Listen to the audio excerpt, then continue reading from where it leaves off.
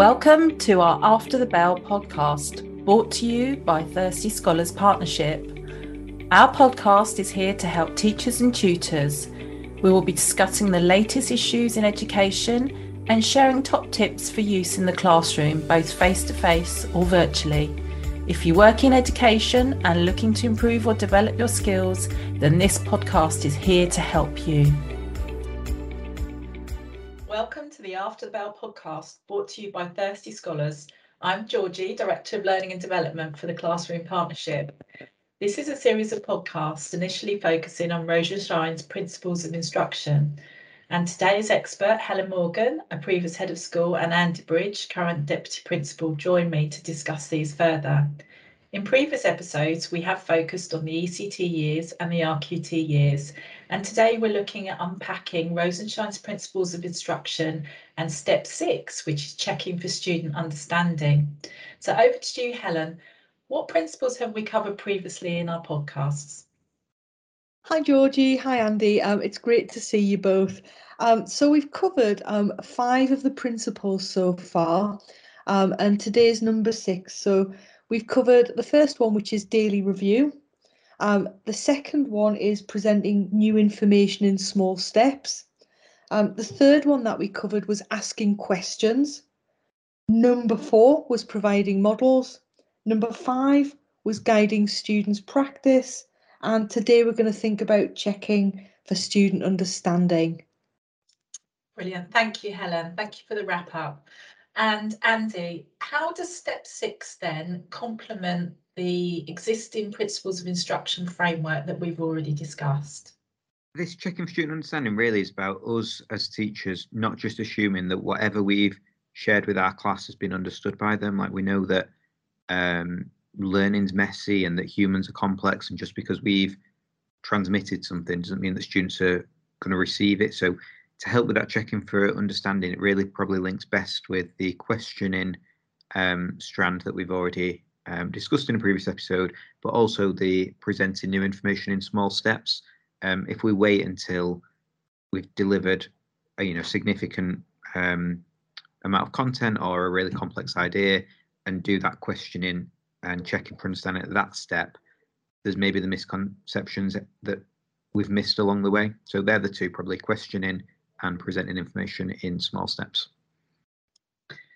Thanks, Andy. I know that research suggests that the checking for student understanding is actually seen as the core concept, sort of that holds everything together in the principles.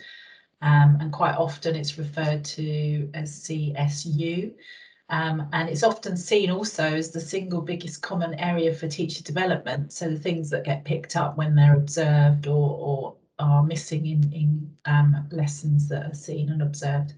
So Helen, what are your perspectives around the importance of checking for student understanding?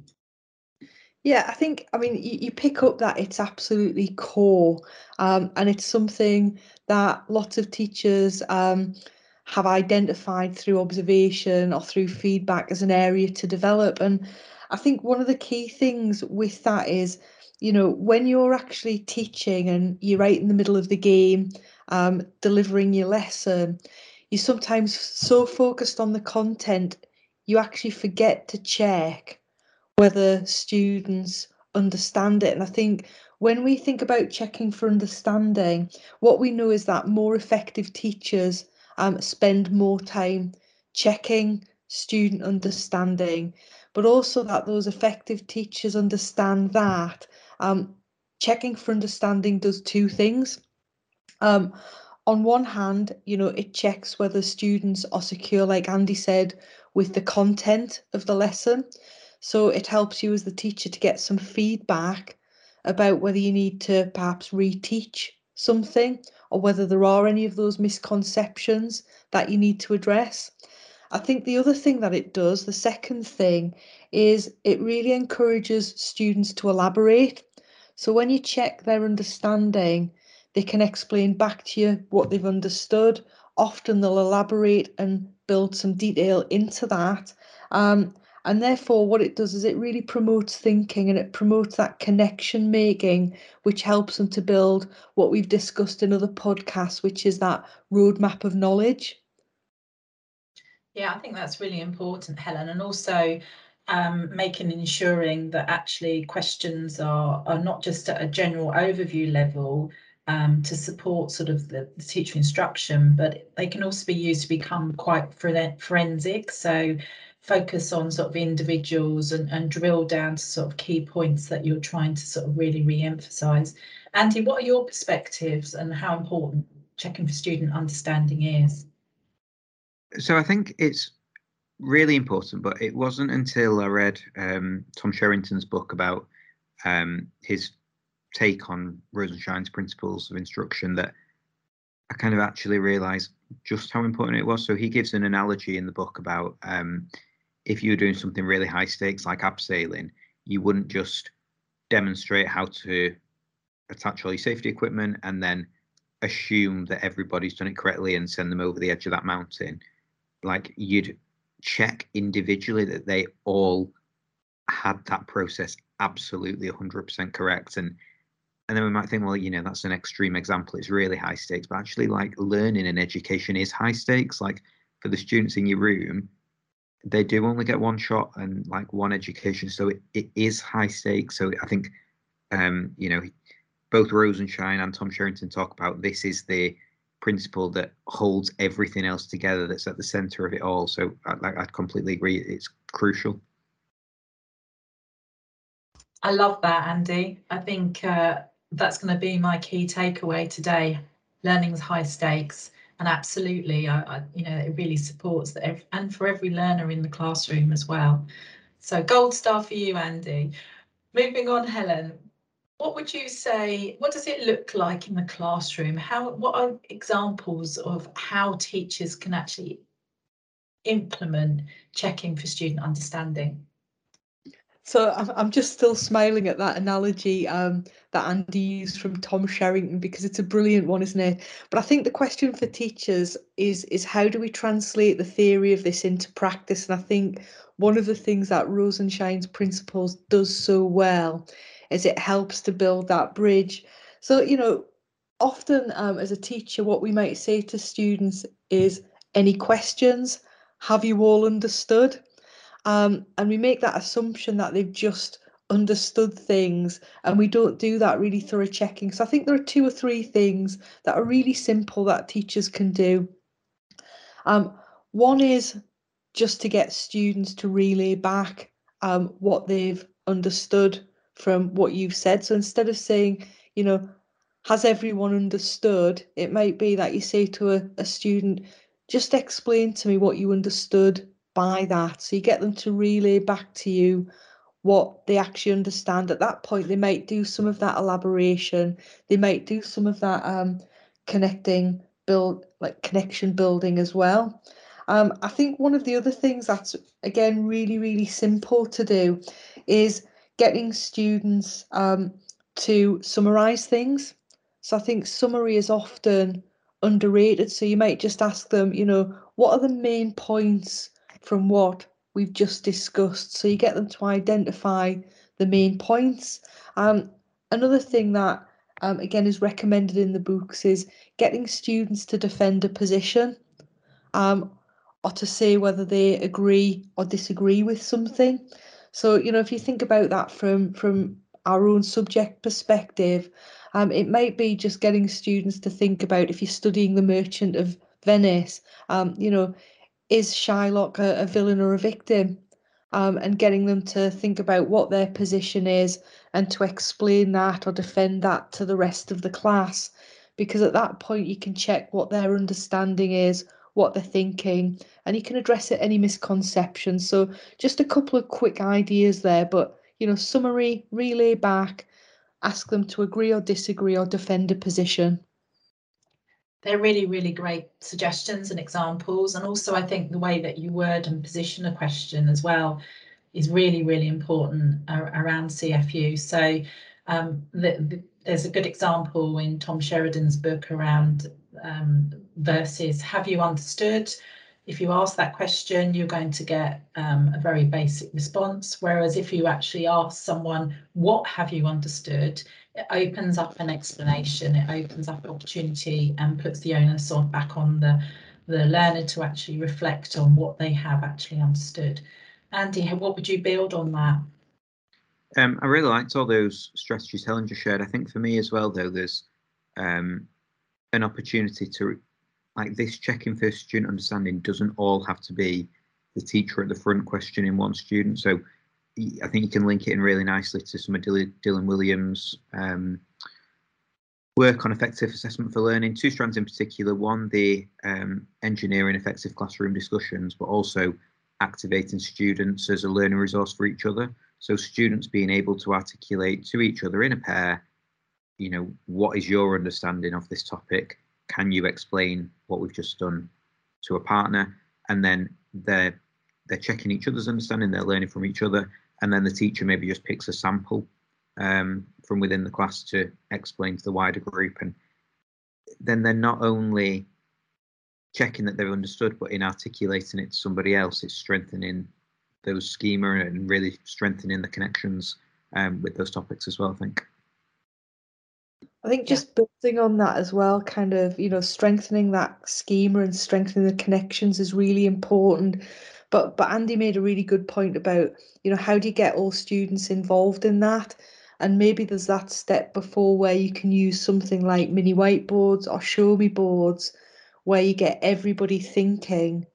And then as the teacher, what you do is you check for understanding across the class. I think, one of the things that you might historically have seen a lot of in classrooms is students putting their hands up to answer questions. But often the students who put their hands up are the students who feel pretty secure, and you'd have other students opting out. So when you check for understanding, it's really important that you're scanning and thinking about the whole class and checking for understanding with all students, not just individuals. That you don't just go to one student, you check that they understood, they give you the answer that you want from them, and then you move on, because there might be 29 students in the class who really don't understand, or there might be a misconception. So I think one of the things that certainly kind of Dylan William pushes and Tom Sherrington is there's got to be some rigor with it. You've got to get underneath it a little bit. Yeah, it's back to that forensic questioning again, Helen, isn't it? CFU's as valuable as the tools that you use and how frequently you use it.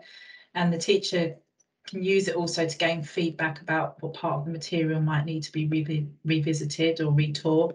So it's a great opportunity there. Andy, you were going to share another point with us.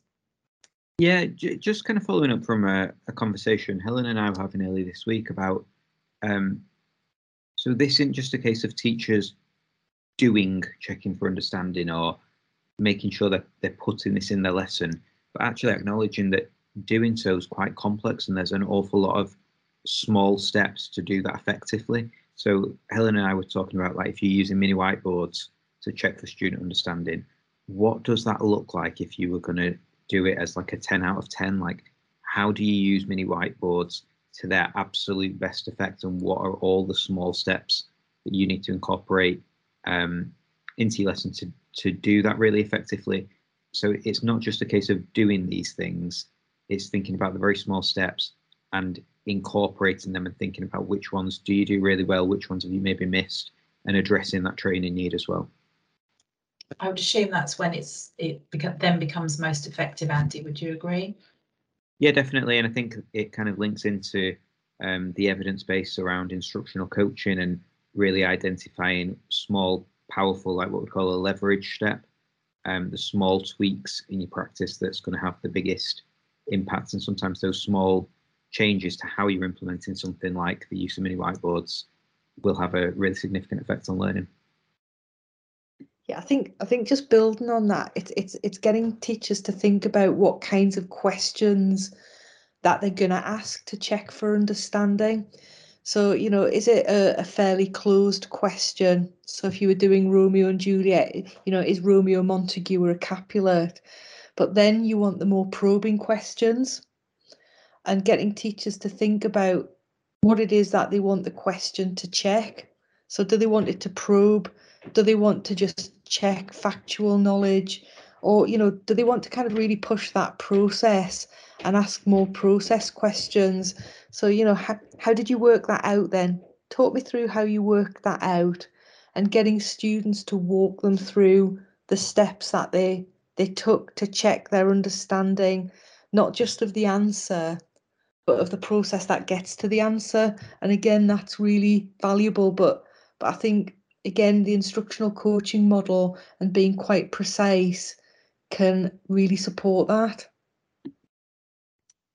Thank you, Helen. I think that concept also of pushing the process and actually really getting the students to think about what model they followed and how they've embedded and got to that answer helps develop them and their metacognition and their learning to learn, as we've covered also previously in other discussions. So it all links through, it's all cyclical. So as we've said before, these principles, Rosenshine's principles of instruction, are really simplistic. However, they're really valuable and clear, and quite a useful framework for teachers to use to sort of just reflect on their own practice. Are there any challenges or top tips that you would actually give to people around when they are checking for student understanding or CFU? Yeah, I think one thing I'd say is teachers are sometimes wary of spending too long on their lesson on this, or doing checking for understanding, but allowing students to give fairly short responses. It reassures the teacher a bit that they have understood, and then they can get going with something else. Whereas I think Helen touched upon before, like the power of elaboration, and really pushing students to say, and what else, and what else, and why is that significant, and what else can you remember, to really get them to talk through the full process, not just a part explanation, but really developing that is really powerful. I think teachers should feel confident to take that time in their class, in their lessons, to exploit that. Yeah, I think just kind of building on that as well, if teachers want two ways of doing that, that can be really straightforward. Again, not more work, but just doing it differently. Dylan William talks a lot about using minimal encouragers with students. So just words like Andy said there, and, really, does everyone agree? So just kind of those little words that encourage students to say more. I think one of the things that I also think you see really effective teachers do is they make it really invitational. So they almost make it irresistible for students to give that short answer. And they'll just use little phrases like, go on, tell me more about that. Tell me a little bit more. And they just really draw the student with that process.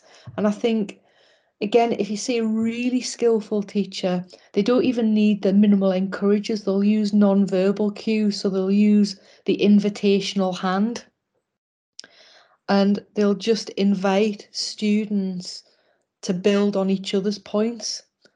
They might put hands on hips and step back, which is a really. And when those relationships are really strong, and you see really skillful teachers at work, they're checking for understanding is through everything that they do, not just the questions that they ask. Don't know if you'd agree with that, Andy. And it is a beautiful thing to witness as well when you watch that experience in the classroom. Yeah, that's magic teaching happening.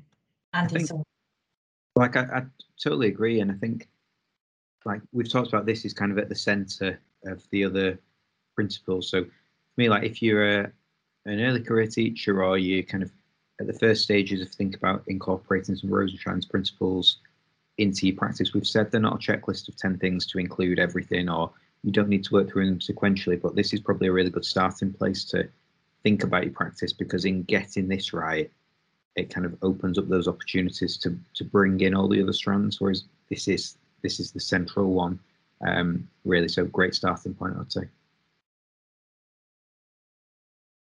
Absolutely. And so as we start to wrap up today, and we're going to check for understanding with our experts. So what would be your one key takeaway, Andy, from today? I think that checking for understanding is not only crucial for the teacher to obviously check what the students have understood and what they've not, and to identify which aspects that you need to reteach, but also it's beneficial for the students. It strengthens those connections, it builds the schema, so they will benefit from the process of that check-in as well as the teacher benefiting. Absolutely. I think that's a really strong sort of takeaway. And also, Helen, what would you share as your key takeaway? So I think probably mine again would be, I think Andy's point was a really great one there. But I think for me, when we're thinking about checking for understanding, make sure that you're taking into consideration the understanding of the whole class and each individual within the class. And again, make the most of reading the room. So if you know your class really well, read the room, because often what you can do is you can see by a student's body language where they might just need a little bit of encouragement to do that checking process and do some of that drawing out, but actually for them it's really, really valuable. So think about the whole class. Thank you for sharing that, and thank you again for our experts today, Andy Bridge and Helen Morgan. It's always a pleasure to chat through these areas, and I always have lots of key takeaways myself. So for me, I think the efficacy around checking for understanding is about it's at the centre of Rosenshine's principles of instruction. We've covered elements such as making sure that you're defending your position, using skills, describing checking for understanding as almost a forensic or a probing approach, and also using a skill set, pushing the process, really pushing the students. So why did you do it? What made you think that? And the importance also of non-verbal cues. By making sure that you check for understanding, it forces us to consider the detail of what we want all our students to know. And ultimately, as Andy shared with us at the beginning, learning is high stakes. Your learners are in your hands, and you can use this powerful tool to make sure that they're actually learning and scaffolding them and building their learning. Next week, we will be focusing on our next podcast, which is again Rosenshine's Principles of Instruction, and we're moving on to step 7, which is about obtain for a high success rate. And this means that it's important that students are challenged and that they have learning goals that are ahead of them. They also, we would explore that it's part of the growth mindset research, and we hope that we can unpack this further for you next week. This is part of a series of the After Bell podcast, and they're released on a weekly basis and provide quick tips and discussions with our experts around all things education on your daily commute, on your treadmill, or if you're cooking the dinner. And we also have a series of free Twilight Toolkit webinars, which are free to sign up, which give top tips and strategies for teachers, teaching assistants, anybody that's interested in education. It's always a pleasure to have these conversations, and I get to look at some funny faces as we go through, and looking forward to catching up with you again very soon. Thank you very much.